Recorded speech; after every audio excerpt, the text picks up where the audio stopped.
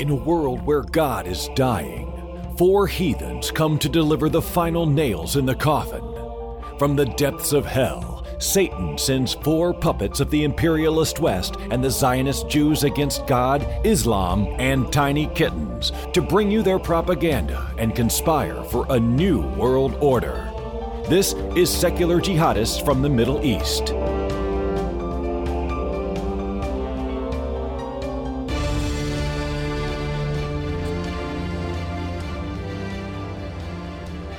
Hello, everyone. This is the host of the Secular Jazz podcast, Faisal Saeed Al-Mutar. And with us, we have the one and only Yasmin Muhammad. Hi, everyone. I love you, Yasmin. I love you, Habibi. I love you too, Yasmin. I love you too. Love you too. And the author of Confessions of an Ex-Muslim, great speaker. We recommend everyone to follow her, what she has to say. Very amazing perspective and amazing story as well. I love how calm she is and how amazing she is. We are very happy to have you, Yasmin. Faisal's got a crush. We have Ali Rizvi, the author of The Atheist Muslim. And Assalamu alaikum wa rahmatullahi wa barakatuh. Wa alaikum assalam wa rahmatullahi wa barakatuh. Ali is having a lot of talks within Toronto and so many other places. Please check out, follow Ali, so you will know if you want to catch him in the next place. And Armin Navabi, who recently gave a talk in London for the Secular Conference, which is described as the largest gathering for ex-Muslims in history, which is really interesting. So it's a good thing. So it's a good thing I was there to mention our podcast, or else nobody else would. By the way, to people that came to me during the event and mentioned that they listened to the podcast, thank you so much for doing that. You don't know how much that means to us. It's really encouraging to actually put a face to the people that come and listen to the podcast. It makes doing this a lot more meaningful. So if you're at any event that Yas is speaking, at any event that Faisal is speaking, or at any event that Ali is speaking, and you listen to the podcast, please go to them and tell them that you're a podcast listener, because it really, I didn't, like, when you told me that, I really didn't know how to show my appreciation, but I just want to tell you that it meant a lot that you did that. So thank you so much for coming and saying that to me. Yeah, please. And don't forget to leave us reviews on our Facebook page, on our Twitter, and on the iTunes, and in any place that you listen to our podcast. We'd always like to listen to your opinion, and please give us a 5-star review, regardless of your opinion. So today we're gonna have an interesting, I would say, discussion, because I think all of us love each other, so it's not gonna be a debate about except Armin, but the discussion today is about the terminology of Islam versus Islamism. And some people, there are people on both sides, some who think that this terminology is meaningless and we should not use the term Islamism, and some think it's meaningful. Regardless, I think it's better that you guys listen to this discussion and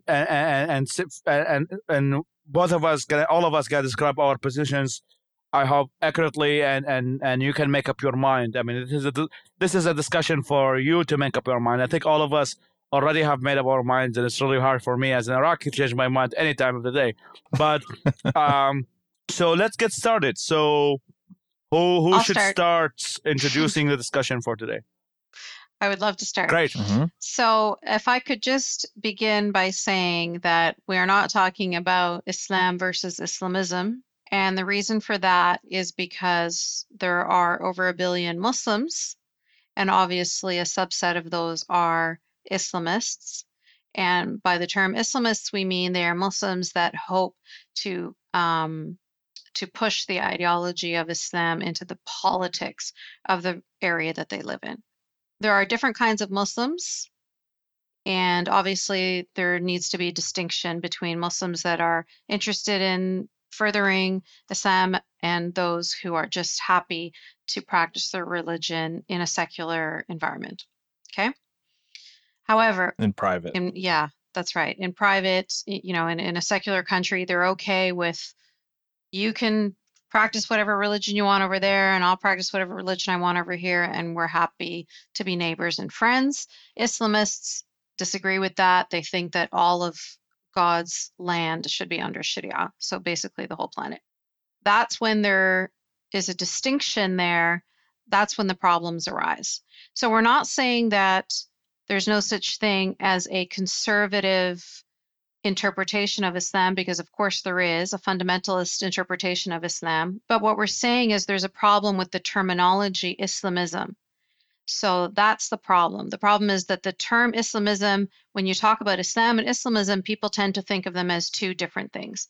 So it's like the term Islamophobe. We have a problem with the term Islamophobe. Obviously, there needs to be a term to clarify what this phenomenon is, and anti-Muslim bigotry is the correct term. So same thing with Islamism. Obviously, there needs to be something to identify that, but Islamism is the incorrect term. I believe that instead we should be saying fundamentalist Islam or conservative Islam or literalist Islam, or using some sort of adjective there, but not changing the word Islam. And when you have people like, Ali's going to talk about this in more detail, but when you have people like Richard Dawkins, somebody as prominent and as important as Richard Dawkins, saying, I have no problem with Islam, or I've never criticized Islam, I've criticized Islamism.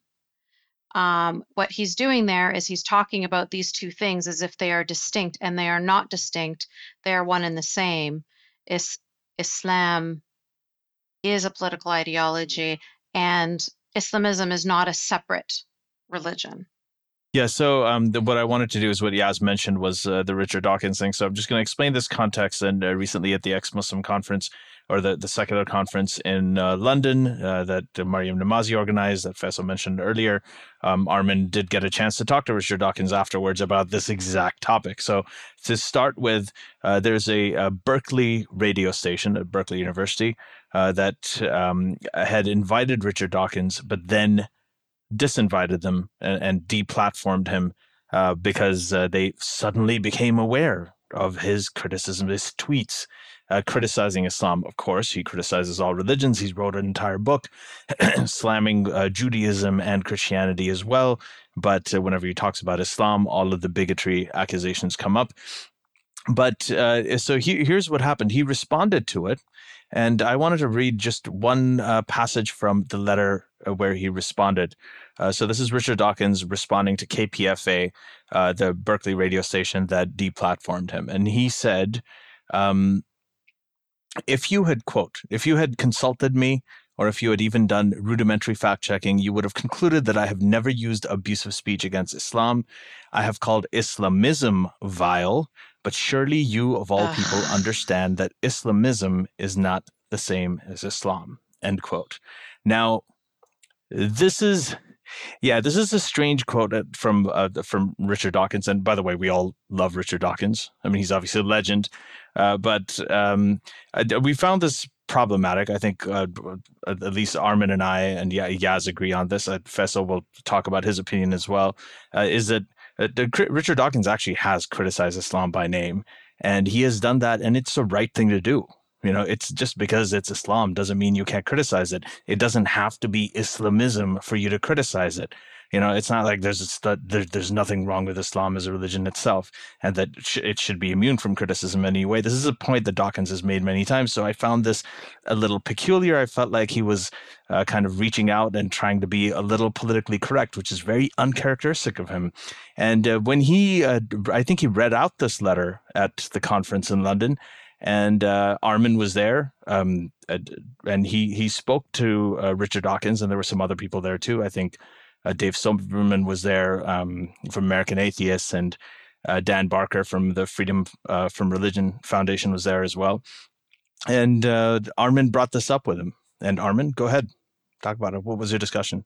Well, it was me and Obaid were on the same table. And when he came down, That's Obaid Omer. He was on our podcast in a previous episode. So when he sat down, I heard that and I really wanted to talk about it. So I was looking for an opportunity to speak. And as soon as I did, I said, like, I really don't think there's any difference between Islam and Islamism, and I think the fact that the word Islamism is being used to kind of suggest that, we can accept Islam as long as it's not political, but then we call political Islam Islamism. And I said, but Islam is political by nature. And the interesting thing is that, and Obaid also gave some examples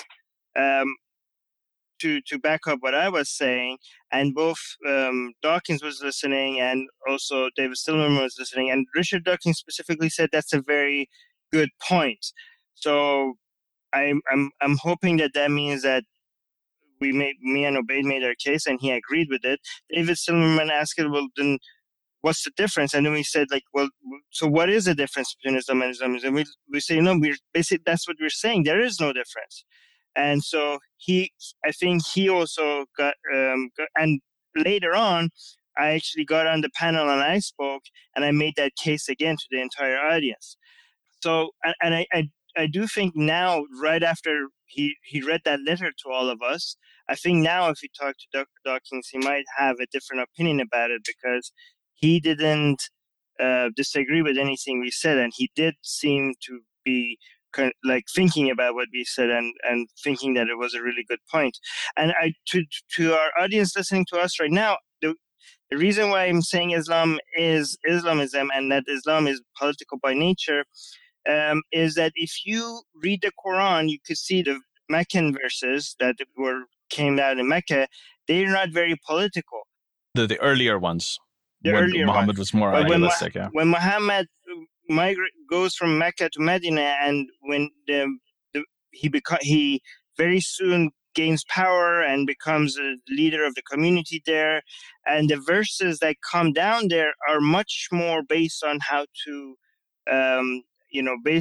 addresses the problems that he was facing at the time, which makes it a lot more political, because he was more political, but he was a more political figure at that time, and so the verses have a more political tone to them, and it's more, and you can basically clearly see the difference. Yeah, but right? Armin, it's also important to note to our listeners that in the Quran it says that if there is one ayah that contradicts the ayah, you look at the later one and it supersedes the older one, correct? I was going to say that, and all these verses that came in Medina came after the verses that were in Mecca, right? So it makes it even more political, right?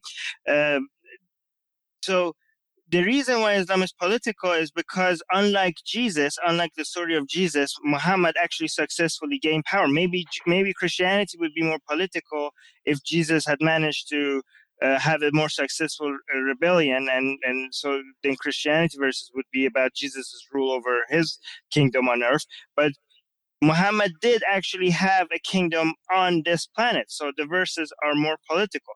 But to people that say, well, Muslims, some Muslims are not political, and some Muslims want separations of religion from government. So that if you say Islam is political by nature, you're kind of suggesting that all Muslims that are not political, not true Muslims, right? So how could you say all these Muslims are not Muslim? If you say that this is the true version of Islam. The thing is that Islam is not really defined by what Muslims do, right? It's possible for you to be a Muslim and not be a good Muslim and not follow Islam. Islam itself teaches us that most Muslims don't follow Islam, right? There's no two Muslims in the world that are alike. So it's impossible for you to define Islam based on what Muslims do, because then there is no definition for Islam, right? The only things that Muslims share as in their belief is the Quran, the belief in God, the belief in Muhammad as the prophet. So if you want to define what Islam stands for, the only source you have is the Quran. That's the only uniting factor. If people don't follow that, that doesn't mean that that's not Islam. It means that these are just Muslims that don't follow Islam. The thing, Islam, the word Muslim is applied to somebody that believes in a set of things, not somebody that follows a set of rules. So as long But as we're not gonna get into that, Muslims and Islamists. just very quickly, I just want to make, I don't want people to go say like Islam is not political because many Muslims are not political, because Islam is defined. You can drink alcohol, have sex before marriage, not fast in Ramadan, not pray a single time, but as long as you believe in these three things, as Allah has God, Muhammad is his prophet, and Quran is the word of God, you're a Muslim. Maybe not a good Muslim, but still a Muslim, right? And that's the most inclusive definition for a Muslim that you could find out there. Yeah, and you can be, just because you're LGBT supporter, that doesn't mean that Islam is gay friendly. Just because you're a feminist and a Muslim doesn't mean that Islam is a feminist religion. Yeah. So let's not conflate the people with the ideology. Right. Exactly. Yeah. And then another example I gave was I have a lot of Jewish friends who eat bacon. So I'm not going to go around and say, well, Judaism is okay with pork, right? But so I wanted, Faisal, wanted to talk to you. But before that, I just wanted to say, talk about what really makes something political. And so you have things like nationalism as a political aspect, terms of law and order, territorial claims. These are some of the things, and using punishment and reward to manipulate people's behavior, right? So these things, actually, the Abrahamic religions in general are inherently political because they have nationalist ideologies. Like Islam has jihad, Judaism has Zionism. There's terms of law and order. There are rules about how to live your life, what's sinful, what's not. And there's a punishment of, in Islam and Christianity, there's hell and heaven, the afterlife that is used to direct people's behavior and to scare them into behaving a certain way. And to dictate morality. And then there are territorial claims, right? In Islam, there's the concept of the caliphate. In Israel, there's the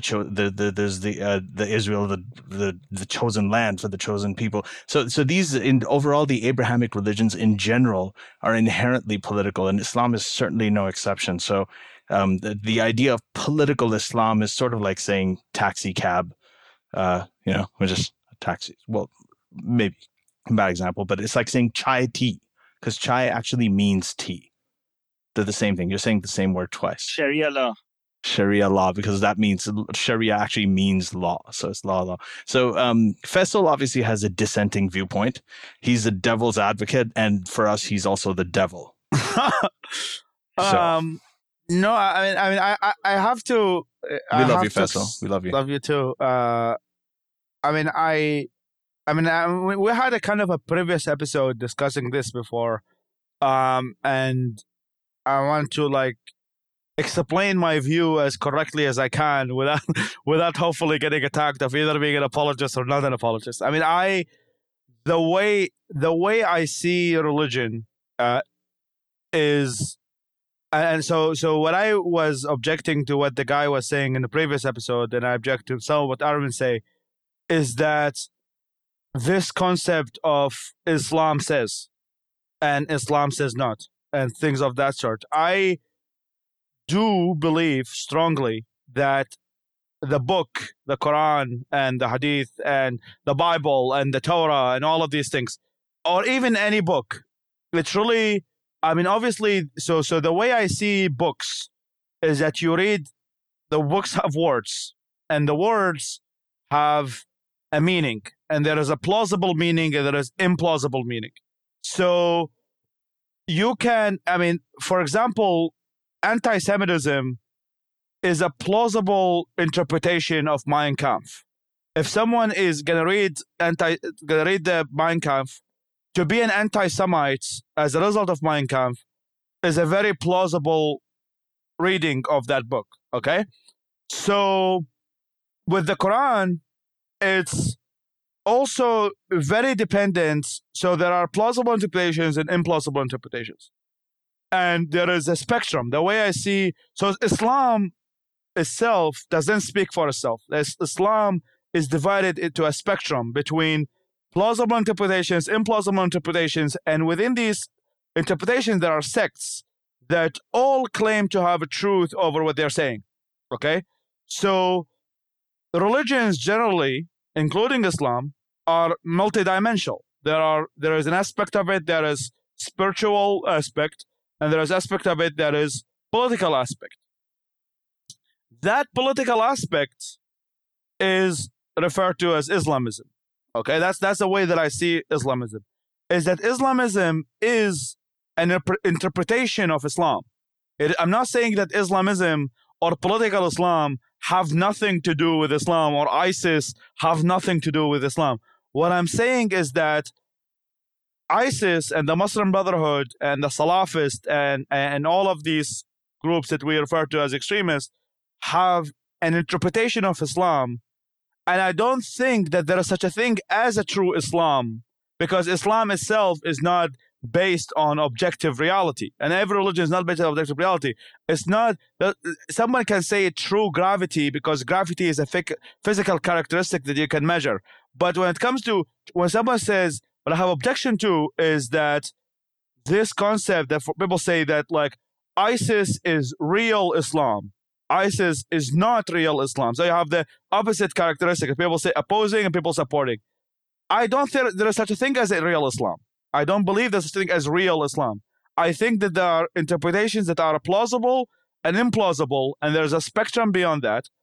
And so Sufis and Shias, let's say Shias, for example, they think of themselves having a plausible interpretation of Islam based upon the religion, based upon the sect that they follow, right? I know that they are not the majority and they probably never will. But, for example, they think they hold their views as strongly as many extremists on the Sunni sect believe. It doesn't mean, so it's all based on stories, and so they believe that Imam Ali should be the last prophet, and Bukhari hadith, which are followed by the majority of Muslims, are not part of the Quran. So when people say, oh, but the Islam says in Bukhari that these people should be killed, the Shia, who is probably as extreme, this could be Ayatollah Khamenei, who or a member of Hezbollah, will tell you that I don't listen to Bukhari whatsoever. So what are you talking about? So the way I see Islam is that there are versions of it. Some are more plausible than others, and they all have connection to that ideology. So, what's an example of an implausible version of Islam for you? Yeah, so an implausible, I mean, for example, an implausible version of Islam. Give a real world example. Yeah, an implausible of Islam, when someone says Allah does not exist and Muhammad is not a prophet, and he so like when someone says Allah does not exist is obviously a very implausible version of religion. No, like a real world, like are Sufi Muslims, is that implausible or plausible? Well, I mean, based upon the scripture that they follow, it looks very plausible, because the thing is, like, for example, I mean, it really depends what the people define Islam is and what type of scripture that they follow that defines what Islam is. So for example, the Shias will say Nahj al-Balagha is part of Islam. Ali and all the 12 Imams are infallible, and they also represent a version of Islam. So it's like, that's the way. Like, there are versions, and some are more plausible than others. So for example, the Ahmadiyya version of Islam. So for example, Ahmadiyya version of Islam, which says that Imam al-Mahdi and Jesus were both together, born together, and a guy born in Pakistan, in like India, yeah. And then this guy is the last prophet, and he is himself is the last prophet. This is a very implausible, because there are so many instances in which Muhammad is the last prophet. But so that being said, they can also be a version of Islam. They can. The thing is, like, because there is not such a thing as authentic Islam. That's the problem that I think. There's no such thing as authentic. In the moment that you are talking about subject that is not objective as physical sciences, in which like the Earth orbit around the sun, gravity, the mass, and everything is much more physical and objective. Other than that, nothing is objective, especially when it comes to social sciences, when it comes to philosophies and religion. What is it true capitalism? What is true communism? What is true fascism? There are all these like ideologies that everyone who follows them may think they're true based upon the version they follow. So I let Yasmin. Yeah, But yes. none of anything that you said is different. I still don't understand why it needs to be called Islamism. No, I mean, why can't it just be called fundamental? So I am actually, Yeah, go ahead. unlike many, I'm not really stuck into these semantics. So the way I see Islamism or Islamist, the way the term is the same way that there is a term called the Christian right, in which people want to, give examples, Ted Cruz, Mike Pence. I think that abortion should be banned because Christianity told me to do so, and try to make policies towards that. This is a theocratic Christian, and sometimes called the Christian right. And Islamism is the Muslim right, or Islamism is the theocratic version of the religion. And someone can argue Christian right has a plausible interpretation of Christianity, and I don't really disagree with them. It is a plausible interpretation of Christianity. If someone believes that abortion is murder and the life starts the moment of conception, right? If it's the absolute evil, then it makes total sense to ban abortion because you believe that to be the case. So it is a version of Christianity, the same way killing infidels is a version of Islam. So I'm not. So that's what I kind of like. So yes, this is. I'm not really stuck onto.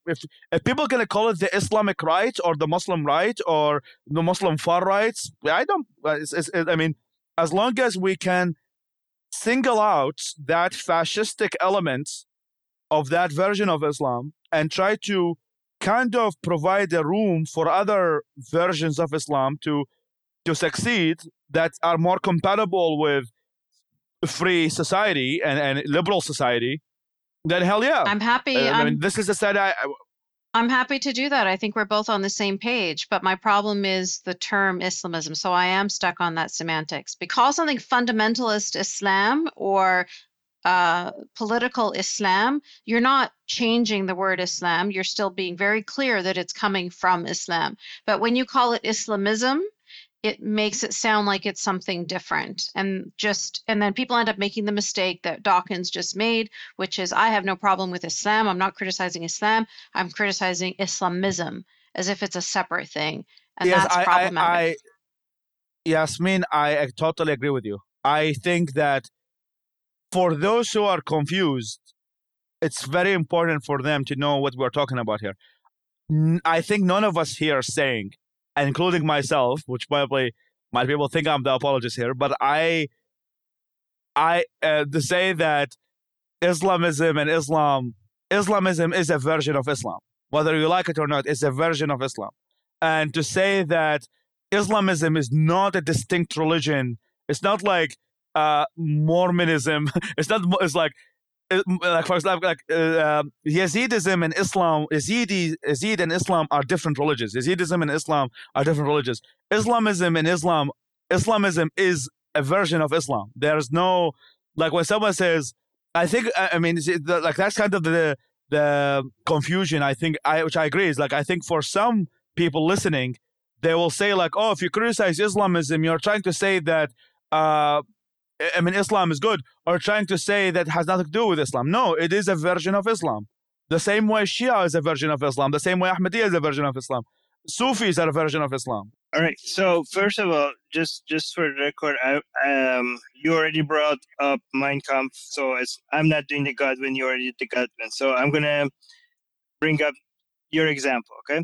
So let's say you have Mein Kampf and you have some people that all of a sudden come and say, you know, this book for us, just use your example, doesn't mean what other people are getting. And we are Nazis, but we're not against all races. We think equality between races are good. And we think Mein Kampf is actually a really good book. People have just misunderstood it.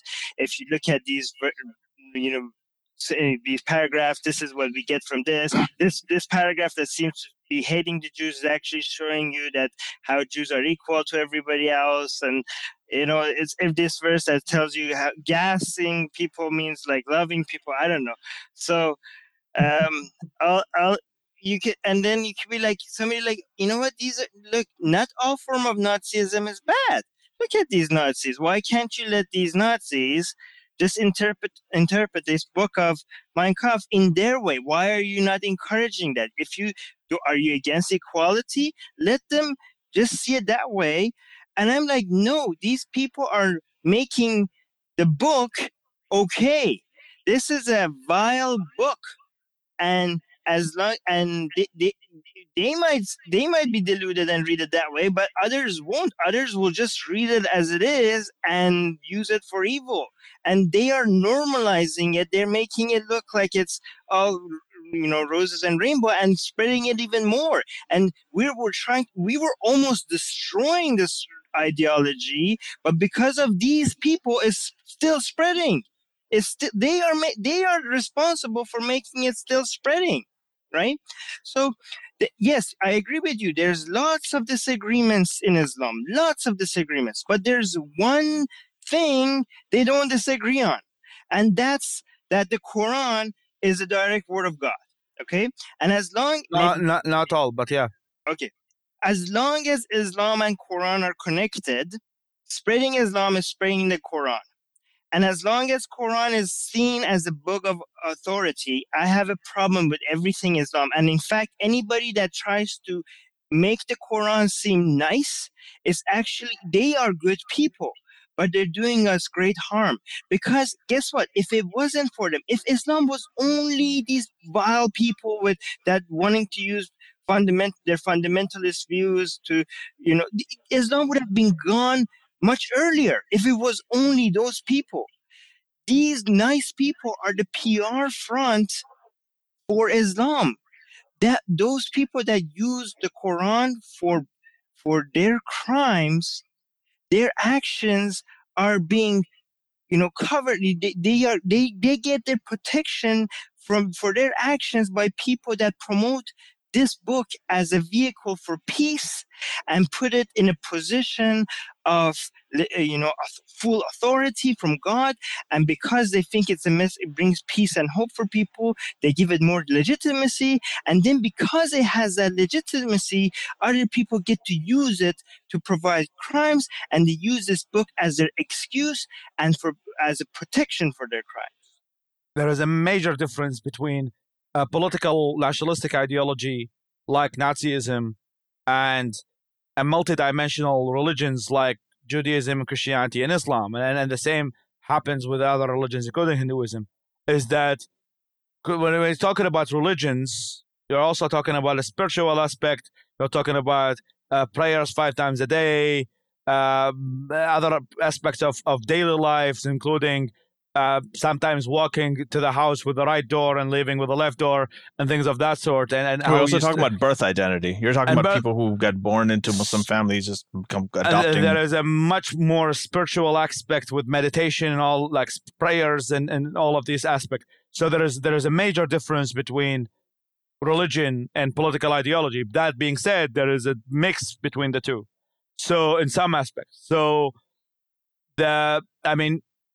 if you look at any other religions, leave Islam aside, and I agree, it's one of the least reformed, or the one that enlightenment did not have a big effect on, and that's something we have to push on. But if you look at other religions, including Christianity and Judaism, and you go to Quaker meeting, right, and you read the Quakerism, which is a version of Christianity that is redefined by social justice and feminism and all of these values that all of us care about. So they also have the Bible. They're probably pushing the Bible. They probably say we should buy a Bible. But the way that they look at the Bible makes all the difference, right? So if you look at the Bible, if you are a Quaker, and if you are a Methodist Christian, if you are another Protestant version of Christianity, in which you look at the Bible as an inspired word of God that is not infallible, but rather told stories, and you can pick and choose what type of stories that fits into the ideology that you already have, right? And you kind of look at what many Enlightenment philosophers like Rousseau, Voltaire, and many others who try to find that there is an essence within all these religions that they think is community, peace, and love, etc., etc. and you extract these values from these religions, the good stuff, and then you can either ignore or look at these verses within a different context and a different way of looking at them.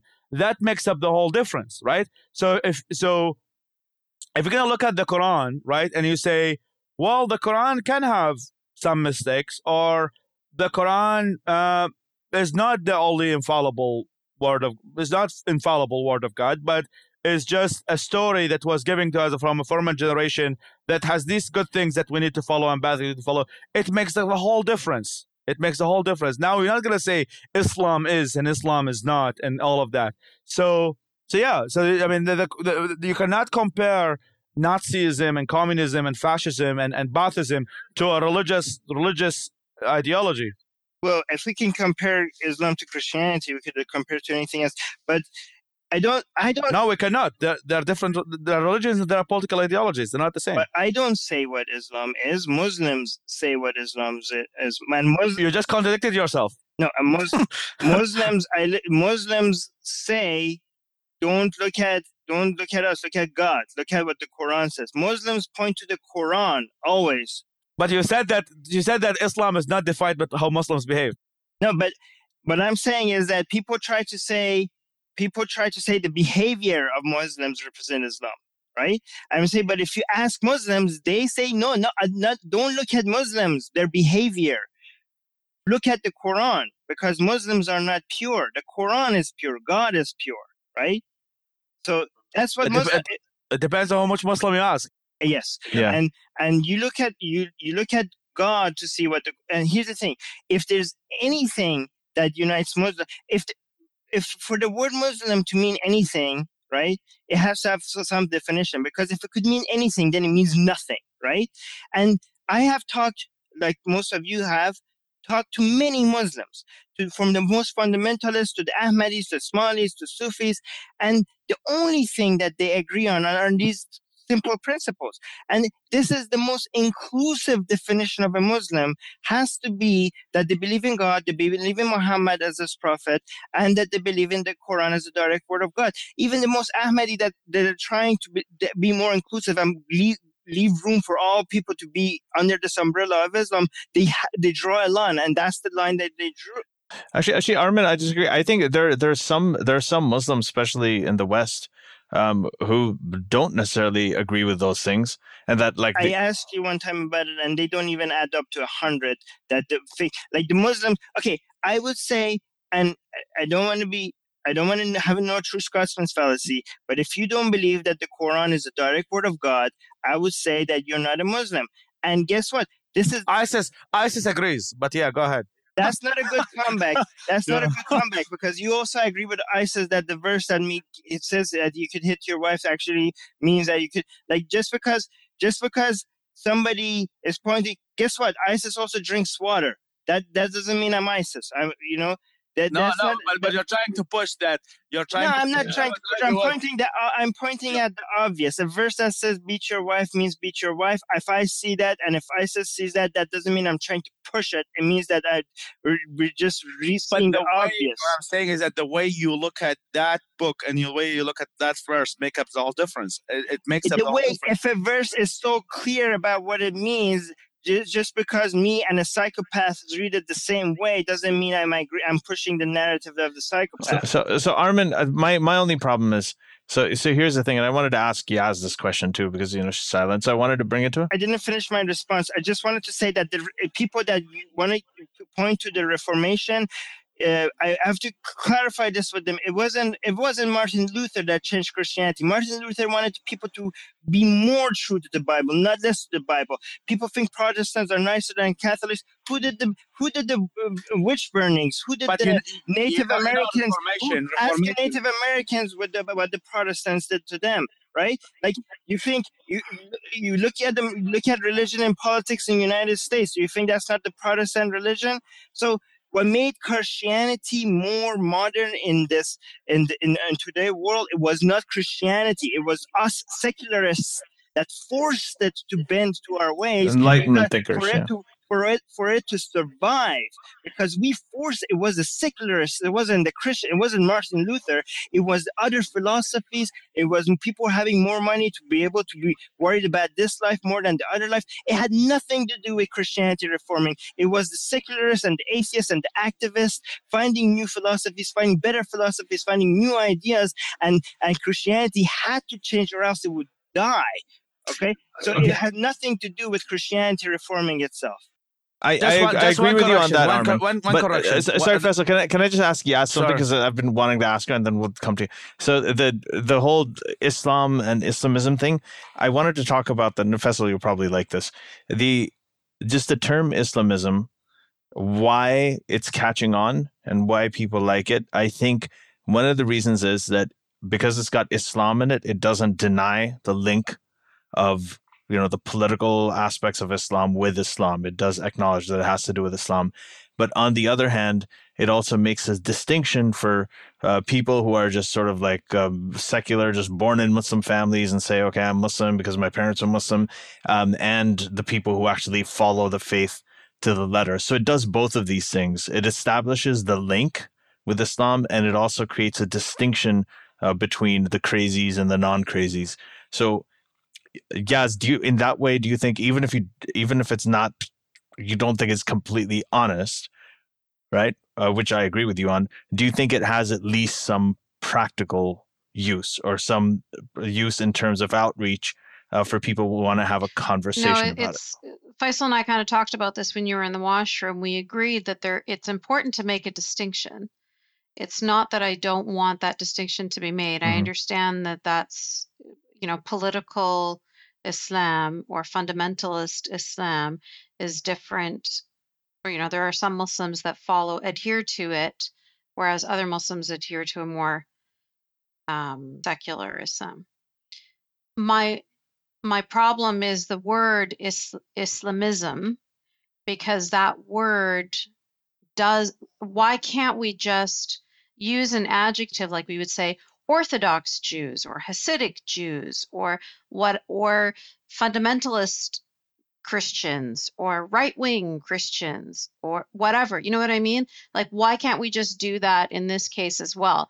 Because when we make it a separate thing, we make it sound like it's something that's quite distinct when it isn't distinct at all. And I was just going to say also, I'm totally fine with the spectrum of people believing whatever they want to believe. I mean, I know like people like Asra and Zudi who are so far removed from Islam. It's like about as far removed as tofurkey is removed from a turkey, right? Like, so there's little bits of turkey flavoring in there. No, but you know what I mean? That? I'm okay with that. Can you tweet that? Because if you're the kind of person that doesn't want to hurt animals and you want to eat vegetables, but you want to shape it and mold it into the shape of a turkey and eat it, yet they're not calling themselves something completely distinct and different. Whereas political Muslims are not far from Islam in the least. And I know what you're saying, Faisal, about true and not true and whatever, but what Armin is saying is actually, he is right. Islam is a political ideology. There are smatterings of faith and religion and prayer and blah, blah, blah in there. But really, it is a political ideology, first and foremost. And to try and talk about Islamism and Islam as if they're two things that are so far apart is, I think, dishonest. And I think that we shouldn't be using a completely separate term for it. It's like saying Protestant and Catholic. We've separated them. We've made them really far apart, but they're not far apart. Yeah, I mean, my number one correction to Armin was when we talk about Islamic Reformation, we're not talking about a Martin Luther style. I mean, a Martin Luther style Islamic Reformation is closer to ISIS. So when people talk about Islamic Reformation and Islamic reform, they're talking about enlightenment and modernization. So when I'm talking about Majid Nawaz Reformation or others, or many people, or even Bassem Youssef, and we're talking about a modernization or a modern version of Islam. So when I say I'm supporting Islam Reformation, it doesn't mean I support a Martin Luther King version, Martin Luther, not Martin Luther King, but Martin Luther style of Reformation. And I agree. I mean, I agree with Yasmin in her point that there are some people who are trying to say that, like, as if Islamism and Islam are 100% distinct entities. That, like, when someone says, "No, I'm not criticizing," and like, ISIS does not believe, like, when ISIS is a violent Islamist organization. That being said, violent Islamism is a version of Islam. So it's not to say that ISIS is not Islamic is a fallacy, because it's not that Islamism is a different, separate religion than Islam. It is a version of Islam. The only issue I have with what Armin is saying is that ISIS is Islam. That is the problem I have with. My way is that ISIS is a version of Islam. There are multiple versions. There are probably hundreds of versions, and ISIS is one version of Islam. There's 72 versions. I'm not saying ISIS is Islam. I'm not saying the secularists Muslims Well, are you're Islam. kind of saying that. You're saying No, let me finish this point, because I don't want it to go on saying ISIS is not. I'm not. What I'm saying is the Quran is Islam. I don't care about forget ISIS, forget the secularist Muslims, forget the liberals Muslim. The Quran is Islam. The Quran is Islam, and the Quran is shit. Okay, the Quran is shit. Okay, and as long as Islam is the Quran, Islam is also shit, because the only way you could make Islam to be not shit is if you could say Islam has nothing to do with the Quran, and you are never going. I think that's shitism, and you are never. I think your argument is bullshit, but no, yeah, and you are never going to be able to separate the Quran from Islam. All right, and also with regards, let me just. All right, so the Quran is ISIS. Is that what you're saying? The Quran is ISIS. Here's the thing. Let's say there is no ISIS. Let's say there is no Muslims. Okay. Let's say there is just Islam and the Quran. I read the Quran, and that's. Who are these people? Are they two like people? Let's say it has no followers, 0 followers. Okay. You tell me Islam is a religion of whoever follows the Quran. So far, it has 0 followers. We're gonna appeal to you, you're gonna be the first follower. I'm gonna read the Quran. I'm gonna say, well, if Islam is a religion based on this book, then that's a very shitty religion, and nobody should follow it. Okay. Let's say that in a world with no ISIS and no Muslims at all. Okay. So, and also when it comes to Muslims, if they do good shit, if they fight for good things, if they fight for gay rights, if they fight for secularism, why are we giving credit to Islam for that stuff? We're not reforming Islam. We're reforming Muslims. Okay. Why are you dragging the name of Islam with the good deeds of these people that are doing? Give credit to the Muslims that are doing this. Let's not call this Islam. Islam has always stood in our way in achieving these goals. So why all of a sudden, when some Muslims are doing some good things, we're giving the credit to the major stumbling block that has always stood in our way, instead of giving the credit to these people that are doing it? Muslims are more than just Muslims. Muslims have other views than just Islam. So not everything they do is about Islam. So when Muslims are doing good things, let's not call that Islam. Let's call that secularism. Let's call that support for gay rights. Let's call that humanism. We don't have to redefine Islam to cover all these things. No, let Islam die a faster death. Let Islam be the shit that it always has been, so that it could die faster. These things already have names, and they're called humanism, and they call secularism, and they call gay rights, and they could keep those names. We don't have to redefine Islam to include these things. But even if we do redefine Islam to include these things, that's a good thing. That's not a bad thing. There's nothing wrong with that. That's fine. Let them do that. The problem with that is that Islam always will include the Quran. And the nicer you try to make it seem, the longer we're going to drag that shitty book in history to be a book of source of authority. I don't disagree with that, of course. But what I'm saying is, going back to Faisal's point about there being many different interpretations of the same book and different ways of looking at it and blah, blah, blah, blah, blah. Yes, that is true. Unfortunately, 80% of Muslims all see it in one way, and it's not a good way. And very tiny minorities see it in positive ways. That's right. Things can change. It's like we were talking about before with David and Goliath. David actually did beat Goliath in the end. But even further than that, in the same way that Greek mythology and all the other shit that we used to believe in before that turned out to be incorrect and dangerous, we're not virgins anymore. We're not burning witches anymore. We're growing and progressing as human beings. And I mean, 1400 years Islam has been alive. That's nothing. That's meaningless. And it will be gone and we will forget about it. But in the meantime, if Muslims want to reinterpret their hateful, violent, horrible book and they want to pretend that it actually means that, if instead of beat your wife, whatever the fuck, I don't care. Believe that as long as you're not hitting your wife. If you have, so when you had, if you just went back even less than 100 years ago in like the 1930s or something, you looked at the Catholic Church, or, if you looked at Christianity, there was a lot of violence. The people who used to talk about it used to talk about incorporate rules from the Old Testament into it. They used to do that. And now you have people who are good Christians, peace-loving, turned the other cheek. No, the Old Testament's a whole different thing. Jesus never endorsed that, even though he did. But they have the whole idea of the good, peaceful Christian who's all about love and forgiveness.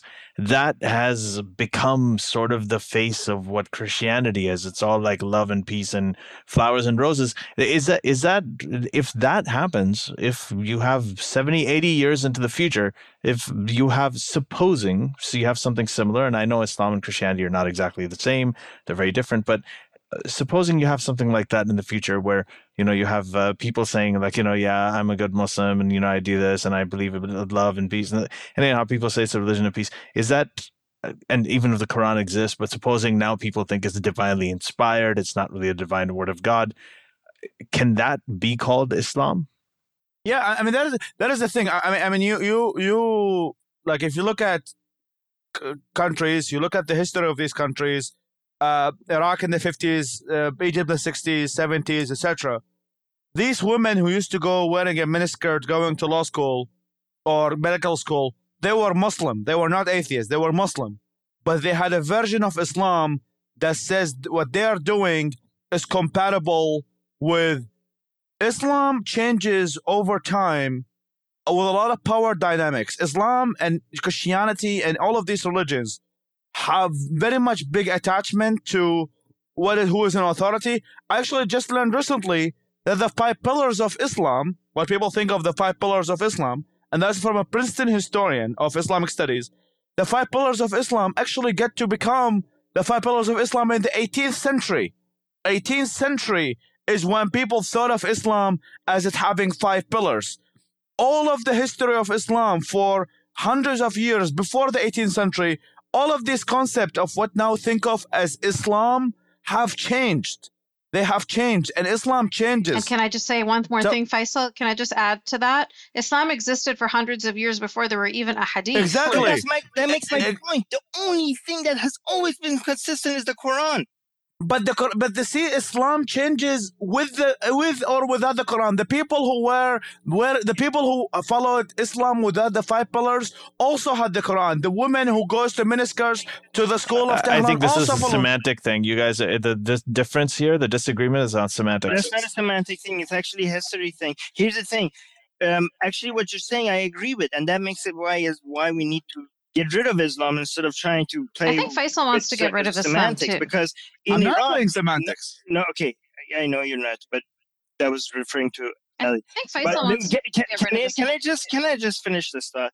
In Iran and in Turkey, if you go back some couple of years, they never thought Islam would come back like it did right now. Okay, so the problem with the fact that Islam could change, it could take a reform shaped, but as long as Islam and the Quran are there, it's a sleeping monster that will come back and it will take your nation with you, right? Ask the Iranians there. Do you think the Iranians before the revolution ever thought Islam would have such a huge comeback ever in their nation? Ask the Turkish there. Do you think at the time of Ataturk they would have ever see Turkey like this again? So yes, it could take reform there, but as long as you have the Quran and people could read what it actually says it reads, it will be a dangerous ideology. So you're saying all versions of Islam are dangerous, correct? Is that what? No, I'm saying the less I'm saying the less dangerous forms of Islam still are covered for the Quran, and it's just the sleeping dragon, the less dangerous ones. And as long as the Quran is there, and as long as you call that the word of God, some people will at some point take it seriously, or some people will use that like as a political, like if say appeal to the masses and like, hey, all of you that say that this is the word of God, have you read it? You have. If you read it, it actually says this. So follow me so that we could actually make the words of. But this is the same thing with the Bible. People see the Bible as reformed and stuff. Well, the peace, and look at the nice Christians and the peaceful Christians. But this book is still used when read literally to harm people. As you know, the Bible has always been a stumbling block. Well, yeah, it's slavery, gay rights. But we're all atheists. I'm asking, I think we all agree with you on that. Yeah, we do. We don't disagree with that. What if you're saying that as long as the Quran stays and as long as people think it's a word of God, the problem will stay? What if the Quran stays, which is probably realistic? It's very unlikely it's going to be eradicated. But what if it stays just like the Old Testament stayed, and just like with the Torah, people used to think it was a word of God for centuries. Later, now, very few people think it is a word of God, even though they kind of keep in their houses and they treat it with respect. What if the Quran gets demoted to that level at one point where it still exists? It still exists. But 70% of Muslims in the world, or 80%, just don't think it's the word of God anymore. They're like, oh, this is like this historical relic. This was part of our heritage and identity. Now let's go celebrate Eid and have a beer during Iftar. What if that happens? If you think the Quran is not the word of God, then you're an ex-Muslim. You're an ex-Muslim. Come on. This is like That's the only place I disagree with you, Armin. That's the only place. You're actually saying ISIS is the true Islam. This is what you're saying. This is what you're saying. No. That's not what I'm saying. No, let me clarify what I'm saying. Because if you think the Quran is word of God, right, and you still don't pray, don't drink alcohol, have sex before marriage, you're still a Muslim. No, you're not a believer in Islam, right? You're not a believer in Islam. No. You know, Islam is a religion of belief. Okay, you say the Shahadat, you're a Muslim. It's not based on practice. So the secular Muslim that believes in gay rights. So okay, Armin can have that opinion. No. I want to clarify, because Faisal is saying that I'm saying that ISIS is the only true Muslim. I'm exactly saying the opposite. I'm saying that as long as you believe that the Quran is the word of God, even if you don't practice Islam, you're a Muslim. As long as we believe in Allah and you believe in Muhammad and the Quran as a direct word of God, even after that, even if you support gay rights or you're ISIS, you're both Muslim. Okay? The key difference is the belief. The belief. That's why the Shahadat makes you Muslim. Islam is about belief, not about practice. What in the Shahadat that says you have to believe the Quran is the literal word of God? Armin, let me ask you something right now, because you are arguing about leprechauns and unicorns. Don't forget. Okay? What you're doing right now is exactly what you were talking about when you were talking about Harry Potter and the lightsabers being included with the witches and the goblins or whatever, okay? So when you say Islam says that if you do not believe that the Quran is the perfect word of God, then you are not a Muslim, you are basically, what you are saying when you say that is you are adhering to Islam's rules or Islam's laws. Nobody gives a shit about that. Okay, if you want to remove Quran from Islam, be my guest. Go fight 99.99% of all Muslims out there. But what I'm saying, you have a book that defines Islam. Let's say it's a book of fairy tales, right? And in it, it says that there's that we all have to worship this monster and he's evil, right? And some people take this fairy tale and read it, and no, it's actually, we believe in this kind monster, and you have to be kind to everybody. But the clear text in there says that you have to do evil shit. But I'm just saying, as Who long as cares? The text was written by some guy having a psychotic episode in a cave. that's what we have to fight for. We have to tell people that stop believing in leprechauns instead of telling We them all that agree with you, Habibi. We're all atheists. what my point is, Yas, is that I'm agreeing with you that we have to go tell people to stop believing in leprechauns instead of trying to tell them that the leprechaun is trying to tell them to support gay rights instead of to fight gay people. That's not the argument you make. You tell them, no, grow up, there are no leprechauns. Yes, I completely 100% agree with you. However, all I'm saying, and we all agree with you because we're all atheists, Yep. but what we are also saying is if there are people out there saying, my leprechaun tells me to be nice to my neighbors, and somebody else that's saying, my leprechaun tells me to kill my neighbors, then I'm not going to have issue with the person who's saying, my leprechaun tells me to be nice to my neighbors. And I'm going to walk along and I'm going to deal with the person that's his leprechaun is telling him to kill his neighbors. That's all. We're not saying there's nothing wrong with Islam. I need to establish a much more important point here. What type of society we want to live in, okay? And what type of prerequisites we need that are necessary for establishing that society. The society that I want to live in is a society that is free, that allows a free speech, that allows the human rights, that allows people to be stupid, allows people to think differently or think wrongly. So this is a society I want to live. I want to live in a liberal democracy in which it allows the freedom of discussion, freedom of inquiry. So what are the prerequisites for that to happen? The prerequisites for that to happen is people reach out to this conclusion of from wherever they are from at the moment, okay? So if someone is an atheist, will say, okay, I'm a humanistic and I believe in humanist values that lead me to believe in liberal democracy. And there are people who differ to you and tell you like, religion is a very important aspect of my life and I will redefine my religion. I mean, look at us. Look at ex-Muslims. There are 100 ex-Muslims and all of them hate each other, okay? So what it means is that the prerequisite for a civil... The prerequisite, look at what communists have accomplished. Look at what communists in the Arab world have accomplished, who are all ex-Muslims. Weren't they mass murderers and weren't they killers? So the prerequisite for a liberal secular democracy is not people thinking that God does not exist and the Quran is evil and Muhammad is the most evil person in the world. That is not the prerequisite for a civil society. All of us live in big cities in which our neighbor is a Hindu and the other neighbor is a Muslim. No. Let me finish. So you live in a liberal democracy, and the four of us over here do. And the prerequisite for achieving that liberal secular democracy was not people believing that the Quran is an evil piece of shit and all of these stuff and leprechauns are shit. No, it was people reach out to the conclusions of People reaching out to the conclusions of accepting liberal values and liberal democracy with their own context. And that includes religion. And that includes them believing in religion. And what you're trying to say is that you're trying to put a prerequisites. No, I'm not. No, you are. Yes, you are. You're trying to put a prerequisite that is like if you're gonna be a true Muslim, you have to not stop believing Islam is this. You're trying to tell people what to do. You're telling them what Islam is, what Islam is not, what it means. I have fought all my life for freedom of speech. I have supported Muslims defending Islam. I have supported Christians defending Christianity. Free speech is one of the most important principles I believe in. But you're still saying that it's like there is something missing. It's like if you don't believe that Islam is a leprechauns, you're inferior. Come on. Inferior for disagree? You think you're being inferior intellectually? You're not. No, of course not. Of course not.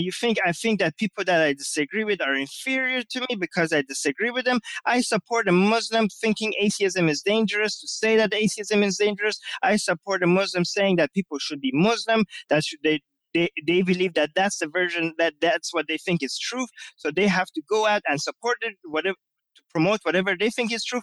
And I come out and I tell them why people should be atheists, and we let the best ideas win. I never say that Muslims should not have the right to defend their views, or Christians should not have to defend their views. I just think it's the wrong view. I was joking with you. I don't think you're a fascist. And I just think their views are wrong.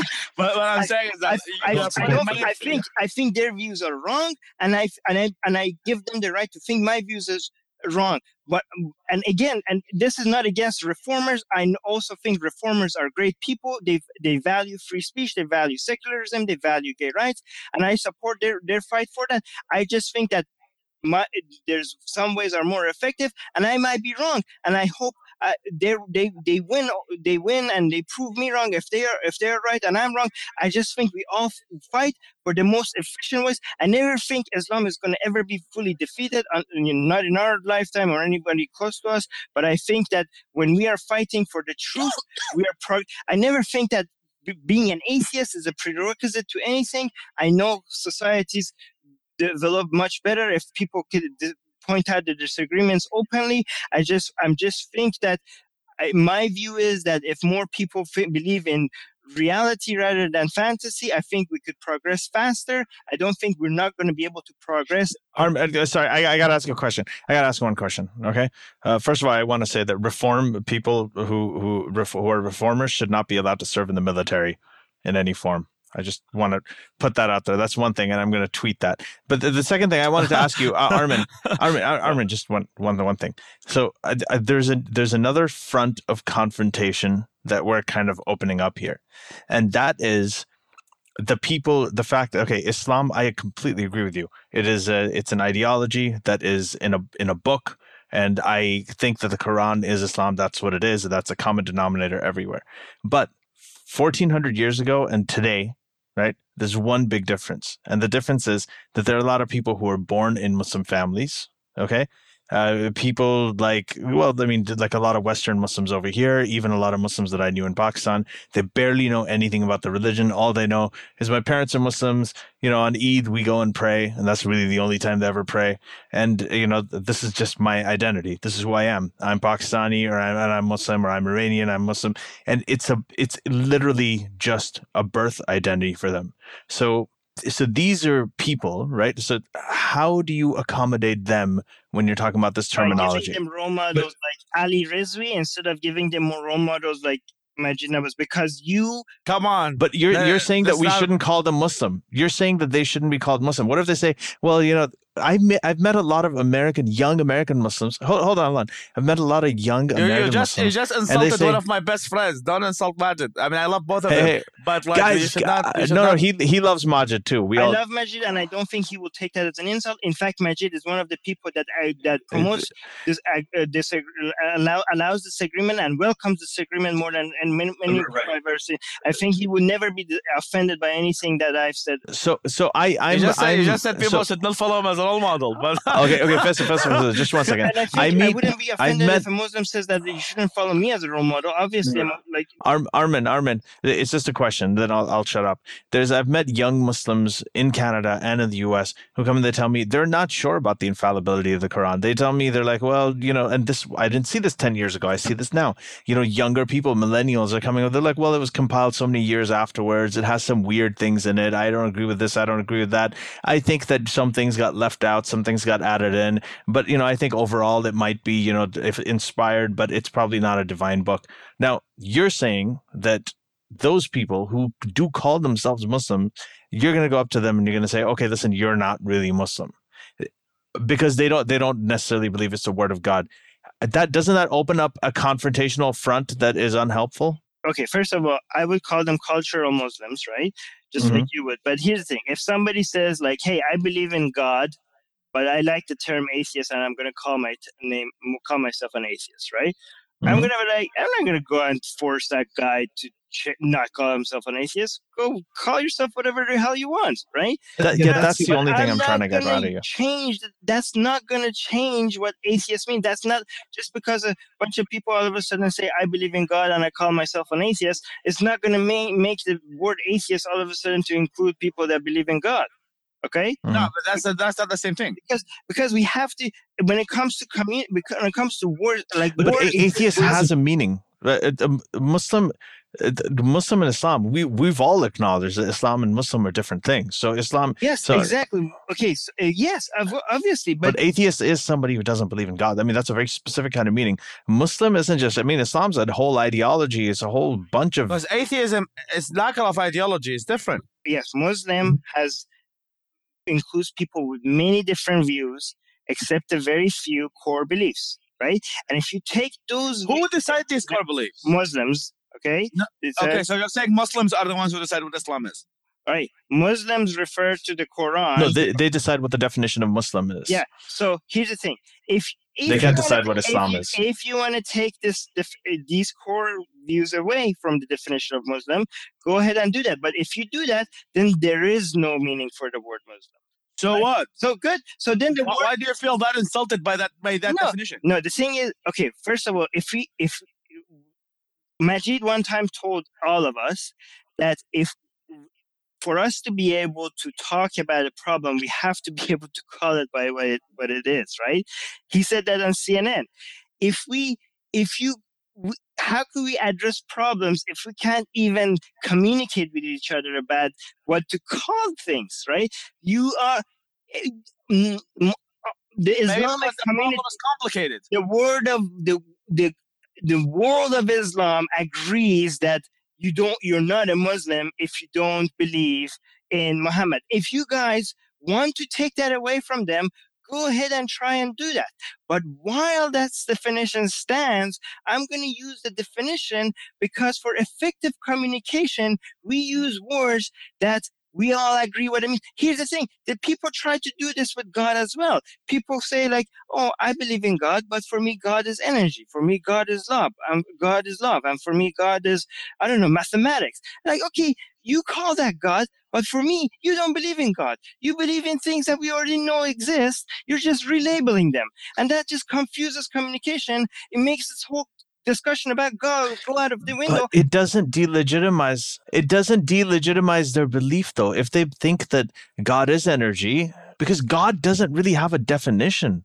If you're Muslim, it has a different definition. If you're Jewish, it has a different definition. If you're a physicist who thinks it's energy, it's a different. No. You agree with the definition, and then if you wanted to have a discussion, you agree with the definition, and then you start based on those, or else there's no point in having any discussion. You think I'm against the people that are skeptical and are questioning the views? I love those people. Those are my people, okay? Just because you think I'm using a label for the word Muslim that they don't agree with, you think I don't support, you think I'm against the people that are doing these things.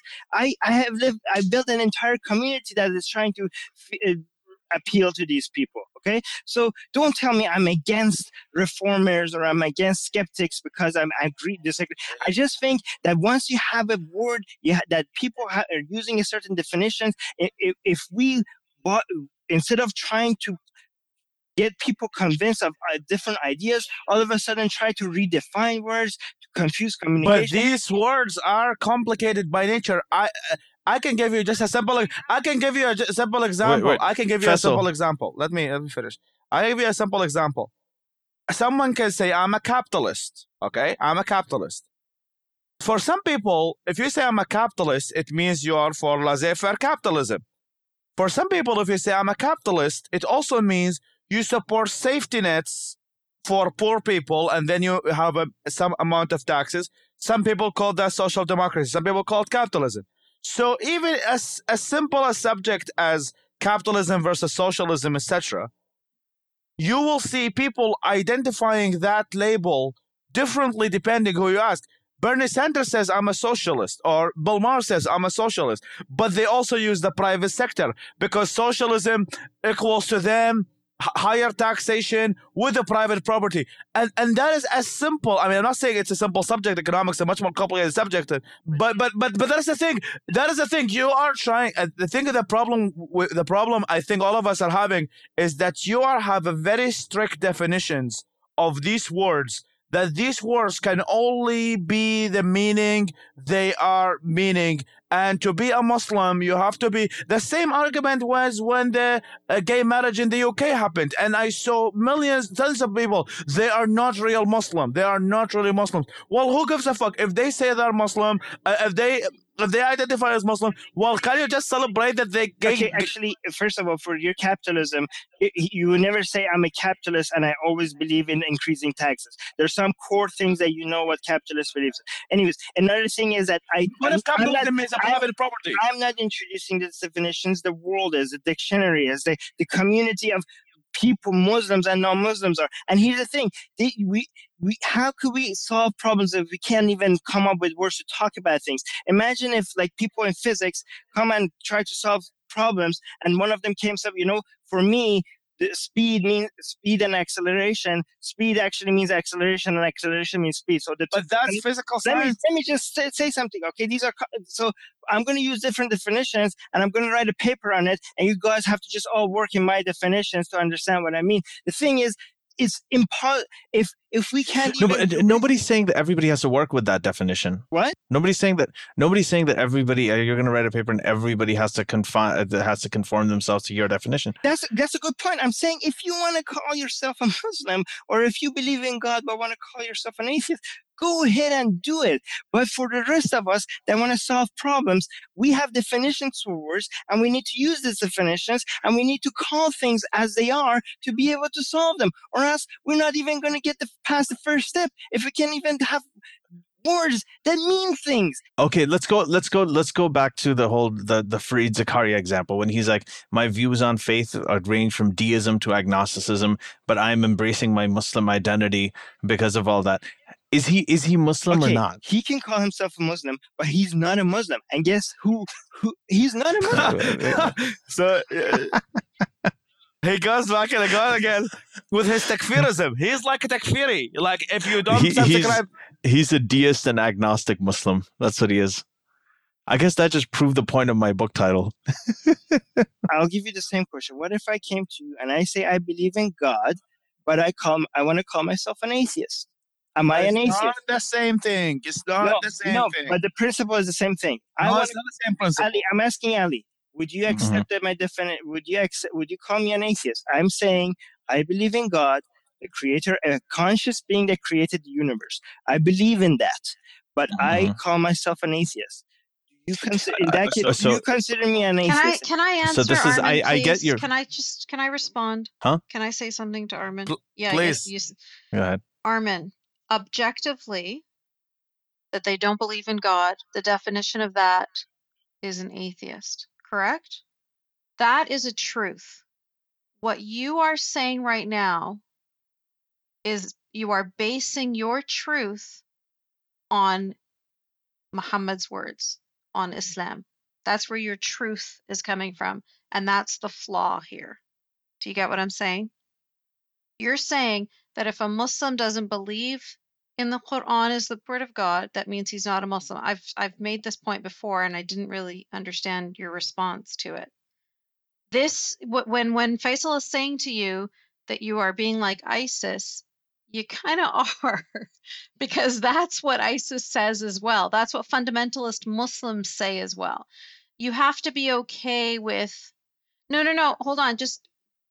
No, but what I mean is you're basing your truth on Islamic laws, correct? Otherwise, where is this truth coming from? Can I answer that? Can I respond to that? Yeah. Go for it. All right. First, okay. Asking you the question. All right. Just to make me clear to ideas, I'm not ISIS, okay?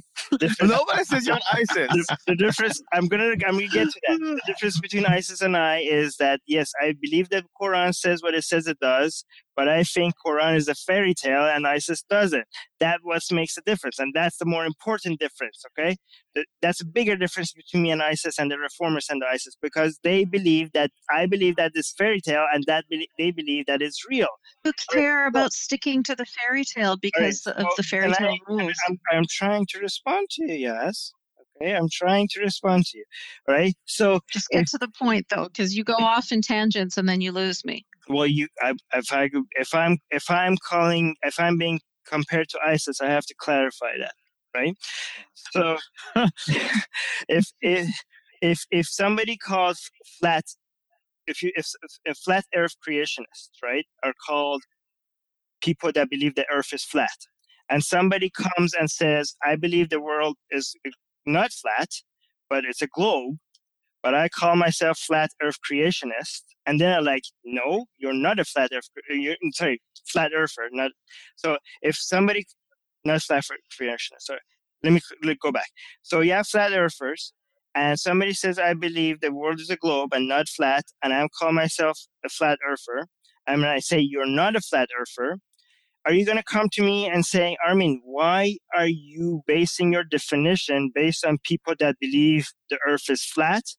You are now in the same league as people that believe the Earth is flat. So objective reality. Yeah, objective right? reality is So the word is Earth globe. being flat or Earth being a sphere. So what you're doing right now is as if you were living in Harry Potter world and you're saying, talking about goblins don't fly because J.K. Rowling never said that goblins fly. That's what you're doing. You're basing your reality, you're basing your distinction on who's a Muslim and who's not a Muslim based on a fairy tale book. Okay, no, this is what I'm doing. Let's say some people believe Harry Potter world is real. I'll call them Potterists. And somebody says, no, I don't believe the Harry Potter world is real, but I'm a Potterist.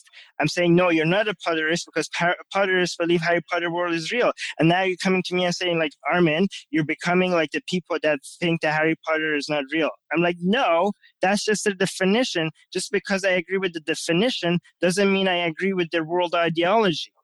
Okay, but when you do the takfirism that you do, what you're doing in that takfirism is the fundamentals of that takfirism is coming from Islam. So Can you explain takfirism for the listeners? What takfirism is? That means saying takfirism is saying that somebody is not a Muslim. If somebody identifies themselves as a Muslim, I couldn't give two fucks. If they don't believe Islam is the word of God, Armin, it's not your place to say. That's what I'm saying. Actually, that's what I'm saying, that it's not my place to say. They could use whatever word they want to use. Let Yaz finish. Yaz, let's finish what you're saying.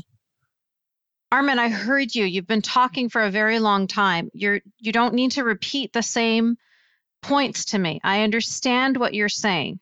I understand what you're saying when you're talking about these people are fine. I'm okay with them believing whatever they believe. And I agree with that.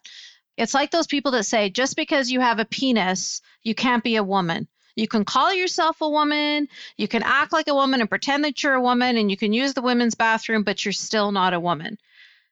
That's what you're doing when you're saying these people aren't Muslims.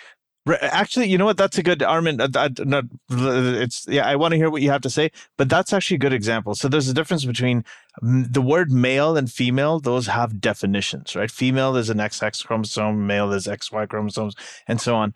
But man and woman are different. You can have the XX chromosomes, or you can identify as a man, right? So that's what trans people do. So man and woman are sort of experience based. Male and female are biology based. So the same way, what we're saying is, when you talk, sorry, hold on. When you say flat earther and everything, those are very, very specific terms. But when you say Muslim, that is an experience based thing, and that can come with a whole bunch of dimensions. Islam is different. Can I use that example? Actually, okay, so if man and woman is an experience-based thing, so the definition that we agree on is still the same. So here's the thing. So because we're not talking about male and female, because we're talking about man and woman, we are much more, the definition of man is somebody that has the feeling of being a man. And the definition of a woman is somebody that has the feeling of being a woman. Right? Those are the definitions. So whoever says that if you don't have a penis, you can't be a man, that actually not coherent with the definition, because that's how we define male and female, not man and woman. So I'm being consistent. They're getting if whoever says that you can't be a man if you don't have a penis doesn't understand the definition of man and woman. And again, you guys saying that I'm introducing you guys accusing me of introducing the definition of a Muslim, but the definition of a Muslim was there way before I was born. And again, you guys are accusing me of telling people that they can be a Muslim if they want to label themselves a Muslim. But I'm saying, even if you believe in God and you want to call yourself an atheist, how can I stop you? Like, you can let me tell you. What I'm saying is that you can't force this new definition on the rest of us. We all agree with that. We all agree with that. So don't if you all agree with that, don't misrepresent what I'm saying. Don't tell me I'm going to somebody that wants to call himself a Muslim and telling him that he can't call himself a Muslim. That's never what I suggested. I'm just saying I'm not. You are being an atheist takfiri. You are being an atheist takfiri. You're not listening. You guys are saying that I'm repeating myself, but you're not listening. I'm not forcing a definition on anybody. I'm just refusing for a definition to be forced on the rest of us. That's what I'm. Okay, well, when I compare, what I'm saying is that you in that point, you are pushing what sometimes referred to as takfirism, is that you get to decide what is a Muslim and who is not a Muslim, and if when you say no, and when you say so, it means you are following a fundamentalist, the equivalent of a fundamentalist. Faisal, he didn't say that. That's not what he was saying. No, he said, like, I don't think you are not a real Muslim if you don't believe that this Quran is the literal word of God.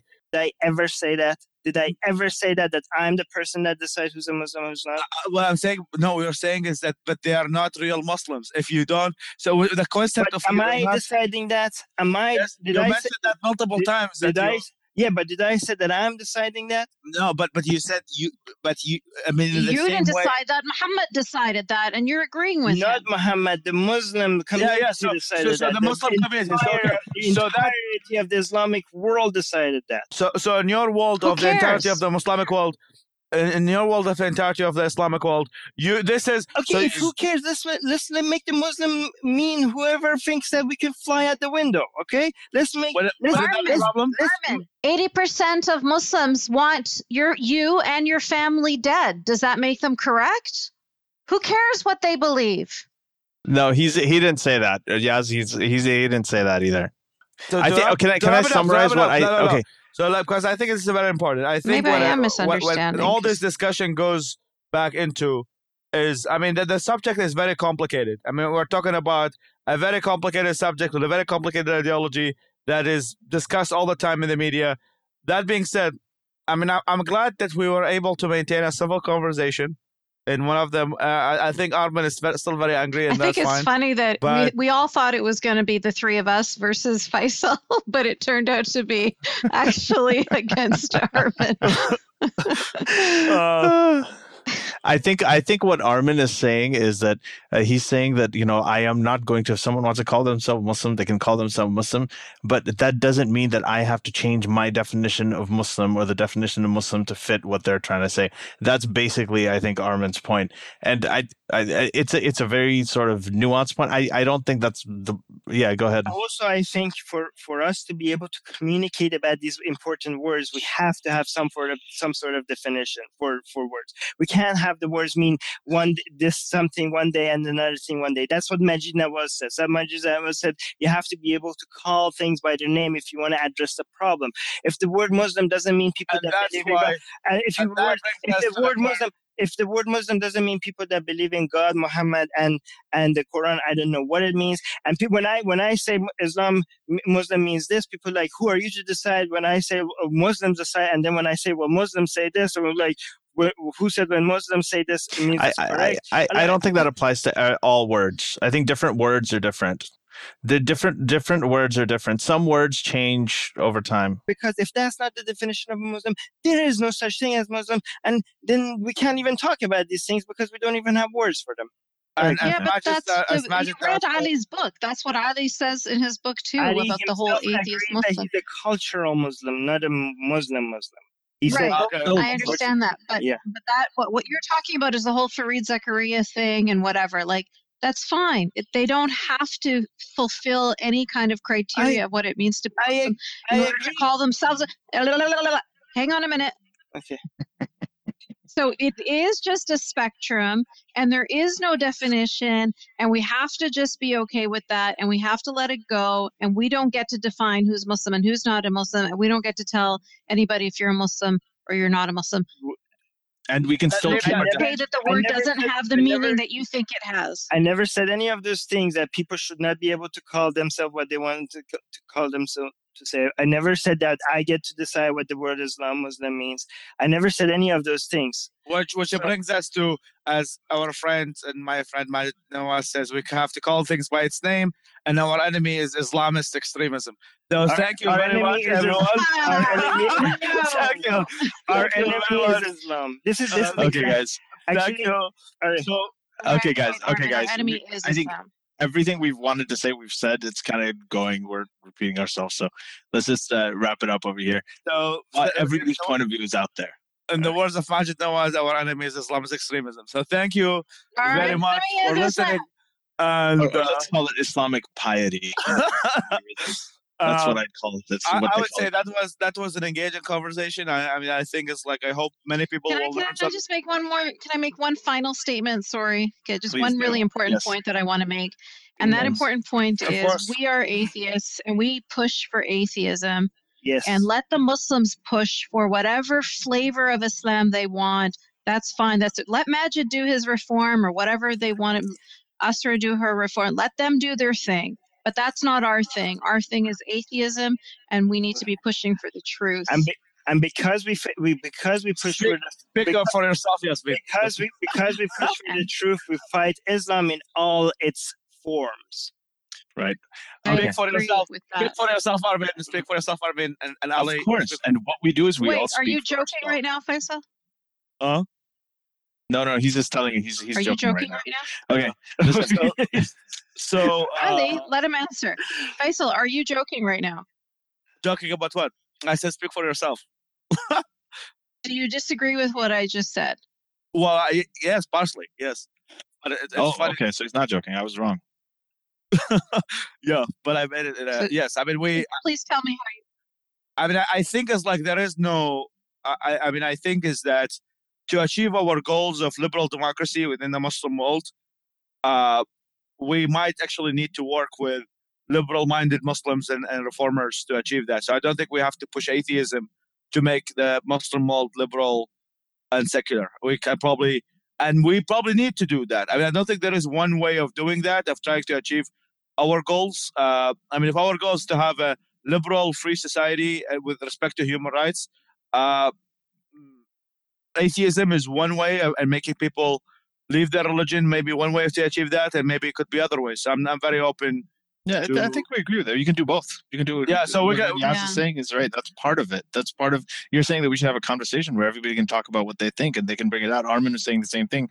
If you're Muslim, talk about Islam. If you're a Christian, talk about Christianity. But then if you're an atheist, talk about your atheism. Push it all and have the conversation and make sure they say what they want to say. The conversation. I wish more people have conversations the way we do. I really wish that. I really like this episode, by the way, guys. Yeah, so I really... Armin, you are such a masochist. No. Exactly.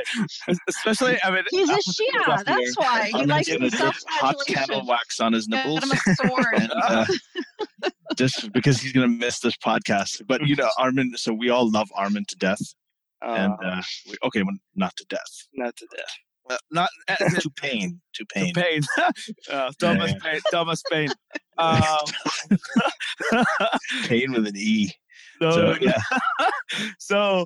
that was a great episode, and I really wish more people talk about these issues the same way we do, and not not with guns, not get violent, or I mean, I think that civil conversation and discourse is really what makes the world a better place. So thank you so much for listening. And Islam and Islamism are exactly the same thing. Thank you for listening, everybody. Good night. We're going to go on from just an announcement that we're from here on. Until now we've been podcasting. We've been doing a podcast. From here on, we're going to move to podcastism, which is a completely different podcasting. It's a new thing, and we'll see you on the next episode. And our enemy is Islamist. Our enemy is Islam's extremism. Have a great night. All right. Okay. Stop. The secular jihadists have been made possible thanks to the gracious support of the Illuminati and the great state of Israel. That's what we have been told, but we haven't received our checks yet. In the meantime, we greatly appreciate the support of our current donors. Please consider supporting by sharing the podcast with your fellow heathens or by donating at patreon.com/SJME.